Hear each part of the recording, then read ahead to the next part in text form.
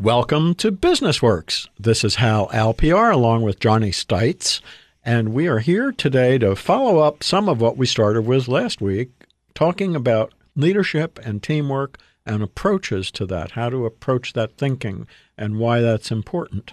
Today we're going to talk about actual training. So when we do that, we're going to want to be able to share with you as business and professional practice owners, operators and managers, business and healthcare, students and teachers, entrepreneurs.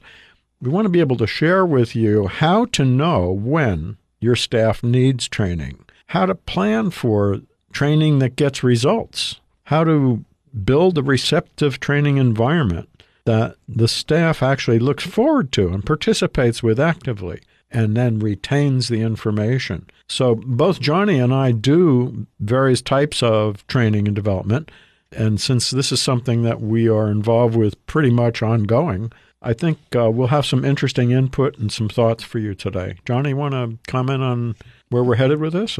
I think in a broad sense, the important part of training that we have to understand is before you can know what you need to learn, you have to acknowledge that you don't know it all.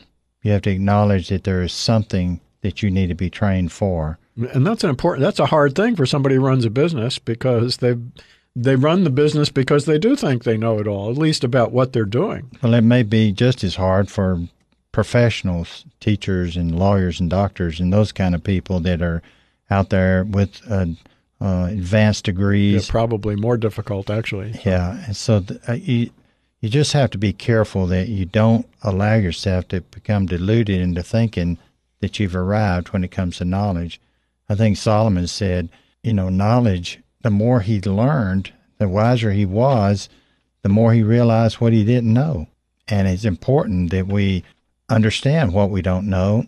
And one of the ways that you do that is you measure performance. John Kotter, in his book, Corporate Culture and Performance, made the connection between the kind of culture you have is directly related to the performance of the people in the culture. Because one of the parts of culture is we're not there. We're not perfect. We have areas that we can improve. And who's going to tell us that? Our customers, our clients, our patients, our students, all the people that are stakeholders of our activities are the ones that are going to tell us the truth. And I might mention about that. That's a good point. Staff training and development is not something that's limited to corporations. A lot of small business people and new or small professional practice people tend to think that they are the exception to the rule, and that training and development programs are for the big companies that can afford to take people away for weekends and put them in hotels and have big conferences and bring star presenter, big name people up on the stage and all that sort of thing. And that's not true.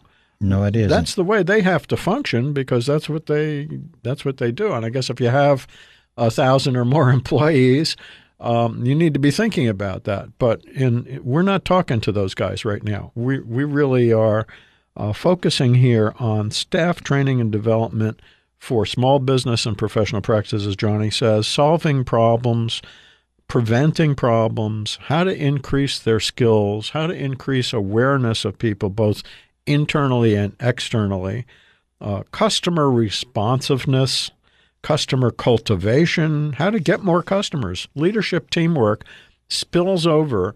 It's not just how you get along with the boss or how the boss gets along with you. It is how your entity, your business or your practice gets along with the customers and the patients and clients. That's all part of it. If you have good leadership and teamwork in your organization, whether it's a two-person operation or 50 or 100, you're going to attract more customers and clients and patients. So, Hal, here's the question. How in the world do you know what to train for? And I think it's important that people who are interested in training understand that the training should address the need, and the need is identified by measurements. And you can't you can't train accurately if you don't know what the performance level of a person is.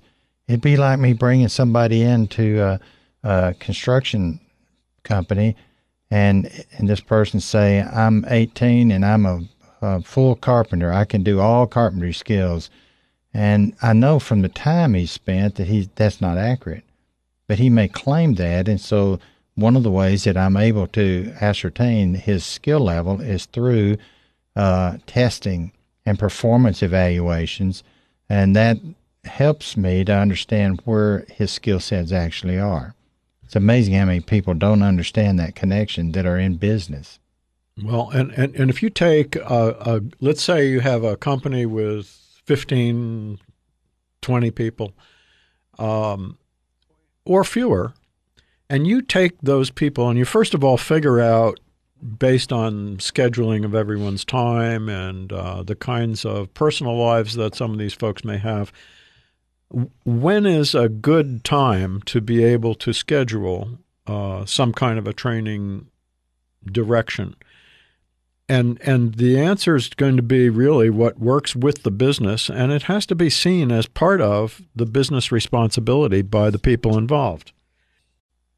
So one of the things that we want to talk about in relation to all of that is whether or not you want to be able to do training and development, leadership, teamwork yourself, or someone on your staff would do it, or you would go outside for outside services. And there are pros and cons for all of that. And Johnny may want to address some of it to get us started, and then I have some input about it as well. Well, certainly one of the most effective training organizations in the world is our military. They train people to the nth degree because people's lives depend upon it. We can't bring the Marines into your little business. No, we can't do that. But the notion that it's important to train is firmed up by this governmental organization. Right. What I learned in my business was that I didn't have the resources to hire people in the business that were part of my business that would do the training. Obviously, we did on-site training from our more senior people to our junior people, but the formal classroom training, if you will, was done through what we call our J&S University. And that university was established so that the people who wanted to improve their skill sets could do so by going to online courses and taking tests. And to the extent that they were able to do that and show that their progress in their skill sets was improving, we were able to give them more money, raise them up, do a better job in rewarding them for their activities. Well, one of the things I guess I'm looking at is if I'm running a small business and I have 5, 10, 15 people, 20, 100 people working for me, I may think that I can just go in and set up these classes, so to speak, and train people on how to work more effectively together, how to develop a greater sense of teamwork and an attitude that is productive with customers and leads toward increased sales. On the other hand, I may not want to have to do that because I'm going to be dealing with, no matter what, there's no way around it, I'm going to be dealing with individuals in a personal level as part of the program that I would do. Well, you almost have to. As business owners, we may not be those kind of teachers, and teaching itself and training is a skill set, and not everybody has it. Right. So you have to be realistic with your talent. So we're going to be realistic with our time right here and take a break, and we'll be back to you with some more information that I think will be useful to you for leadership and teamwork. Hi, this is Hal and Johnny. We're back talking about leadership and teamwork and training programs, training applications, training thinking. Everyone needs this. Not everyone wants it, so that presents a little bit of a struggle. How you do it, by whether you do it yourself or you reach outside for someone with the right kind of experience, How do you measure that experience? How do you know that that person can accommodate you? How much money is it going to cost? Who's going to pay for that? How do the employees, contribute to that somehow? How is it set up time-wise? Are there lots of conflicts? What are all the thoughts going on here? This is a personal service. And whether you do it yourself or someone from outside comes in, it's going to be dealing with personal development with the people involved. There's no way around that. This is not training we're not talking about training where you sit down and study a page of information and then, recite it back. We're talking about developing an attitude of teamwork and making it happen for your business. Johnny had a couple of comments during the break. You want to, what it takes here to get this going. Well, I felt as an owner of the business, it was my responsibility to make the resources known. If you're in the construction industry and you want to get better at it, where do you go to do that? Not everybody knows that. It was my responsibility to show them that. There were lots of training that we did when they were on the clock, but I believed that every employee should take responsibility for some of the activities that they were being asked to do. And so there would be times we would not make it mandatory, but if you want to advance, if you want to improve your salary level, if you want to become more valuable to the team, you had to spend your time at home or on the internet learning what needed to be done to make you a better employee. And the basics of the construction industry that you were dealing with apply to a lot of businesses. And if you weren't willing to do that, that told me something about you as an employee in my business. Right. Because I had people actually tell me, I don't want to improve. I don't want to get better. Well, I would say to them, you're in the wrong business. You're in the wrong company. You need to go somewhere else. And thankfully they would. And they'd go and work for my competitors. So I always knew that my competitor, at least in that position, was getting no better year after year. All I had to do was get better, and I'd grow right past them. Well, we have a number of situations involving this concept, this thought about whether you go outside or not for services. Johnny, of course, has extensive background in the construction field, but what he's talking about applies to everybody. My background is primarily in healthcare, and I've done training endlessly for healthcare practices of all kinds, working with practice managers and the principals involved, whether it was physicians or physical therapists or nurses or whatever.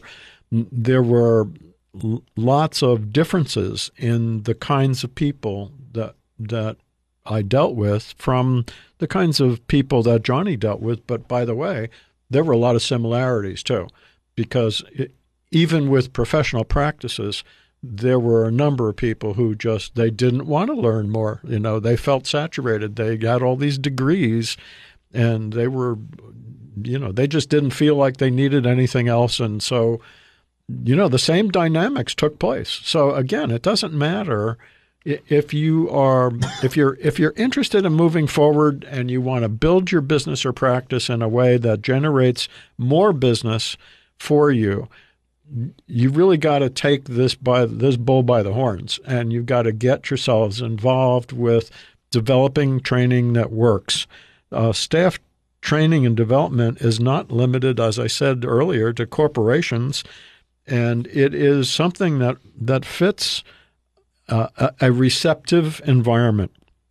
So what Johnny's been talking about is how to develop a receptive environment for this and how to look forward to it and be able to participate actively with what's going on. There are ways for the boss to participate in training that does not put the boss on exactly the same level as everyone else in the program, but that gives the boss an opportunity to also develop some skills and without feeling uncomfortable in the presence of the employees. There are ways to do all that. Again, you may need to look outside for people who do what we do, for example, for a living, and who can come in and work with you. Johnny, you had a couple of comments you were just... Well, one of the things that I would remind people of in my earlier session, we talked about John Kotter in his book, Corporate Culture and Performance. Training that is not tied to performance measurements is not valuable training. And it's just like when you have academics write papers and do research. If that research and those papers aren't helpful to the university and they aren't contributing to the betterment of the university, then as far as I can see, they're not helpful. And so you need to have performance measurements in every one of these positions, whether it's a professor or whether it's a teacher or whether it's a construction worker. What form do those take? What kind of? Well, they're metrics that you try to measure people on what is valuable to the organization. So if you're talking about a university, it'd be different than if it's a construction company. What are the metrics it takes to make that university not just viable, but excel? So this goes back to some of what we've discussed earlier about approaches, getting ready, setting up a training. Yes, it does. Effort. It's really important that you not lose sight of the fact the purpose of the training is to improve the entire process of the entity that you're dealing with. All right. We're going to take a break here, and we'll be back in a minute. This is Hal and Johnny. Welcome back. This is Hal and Johnny. We've been talking about the training of employees and leadership and teamwork training and how that happens. And one of the things that occurred to me during the break is that there needs to be going back to what we talked about the last show, there needs to be a structured approach to this so that when you go, if you're going to go shopping for somebody outside, like Johnny or myself to come in and do a program like this, you need to have thought out your objective and your goals and have put it down and sat down maybe with one of your key people to do that. Because otherwise, if you bring somebody in from outside and you just say, well, we want some leadership and teamwork training, they may take you for a ride and you're going to end up spending a lot of money that you never thought you would because they may have in the back of their minds that this is going to be a year-long program and they're going to meet with your people every, 6 days or some bizarre thing and charge you an arm and a leg. And the bottom line is that the more prepared you are to discuss the subject with an outside resource, the better that you're going to get the results, and you're going to be paying for what you get and not for more than that. So that you're going to be helping the presenter to develop a program wrapped around what it is that you want to accomplish. So you have to decide ahead of time what it is that you want to accomplish by a program in this nature and use that as your basis for discussion. Hal, one of the most critical areas for talent today is in construction. There are way more jobs available than there are people to fill those jobs. And part of that is because of our earlier discussion. We haven't been giving young people a choice. It's go to college or just fail. And if you choose to do the construction industry, you can have a great career there, and you can make a lot of money even as a tradesman. And still go to school later if you choose. You sure can. And the way I know that is I just had some plumbing work done at my house, and you're going to get charged $60 or $70 an hour for that guy to come and work on your commode or your sink or anything that's relative to plumbing.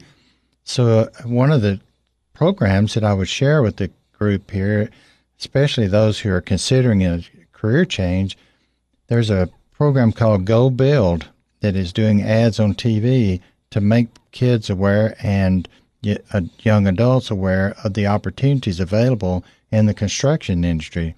Go Build, B-U-I-L-D. You can find it on the internet, and here they will tell you where you can go get trained, what's the benefits of the training, what does the position look like, and what are the things that are done by welders and block masons and carpenters and all of those kind of skills. It's really helpful. And I'm sure there are those same kinds of helps to others in other industries, but that's one I'm particularly interested in. Yeah, and that comes to the surface in a number of ways. The kinds of when I do training of any kind, it's a structured experience, and so it's wrapped around the goals of the business, and it needs to be monitored as well. And so that usually is worked out with pulling people from the employee group to function in the role of observer, and where they take notes of what they see and hear taking place, and then give feedback reports after the activities are over, and we have an open discussion about it. And that's first of all, that helps people to separate fact from opinion, because they're kind of forced to put what they see and what they hear, not what they think, in their notes, and that gets discussed with all of the participants. The boss usually is part of that discussion as well, and so there is an opportunity to learn and grow and build security and direction around the things that are problematical with the business, and help people to look at things in a different way. So doing activities that seem sometimes really like they have nothing to do with what's going on day to day. I've done, I mentioned to Johnny the other day, I've done programs where I break into teams and have the teams compete with each other in doing some kind of a team task, and then have the observers stand around and make notes, what they see and hear. When it's all said and done and the time period runs out, as an opportunity to really learn through the discussion that takes place based on those observations. Hal, a great example is we were talking about training in our company. Of course, everybody always says, oh, man, training, got to go to these classes. So what we did was we brought some people in who were experts at training, and they set up these programs where the men were given a pile of materials and a set of plans, and they were told to build what the plan showed with the materials that they had. Right. And of course, you had several teams, and then these teams were competing with each other. What we learned was that everybody worked as fast as they could, as hard as they could. Some did a better job than others. We went back, took it all apart, put it back in the same piles, and then we said to the people, before you start working this time, we want you to sit down as a group and plan what you could do to save some time in this. Right. They did that, and in every case, they increased their productivity. Right. That's enlightening for and saved time. Mm-hmm. And that then was the basis upon which we did our training. So it was a great way to reinforce why training and planning is important. Thank you. We're going to wrap that up today and look to see you next week with a discussion on actions, how to take leadership and teamwork actions. Thank you all. We appreciate your listening today. We hope to see you back next week.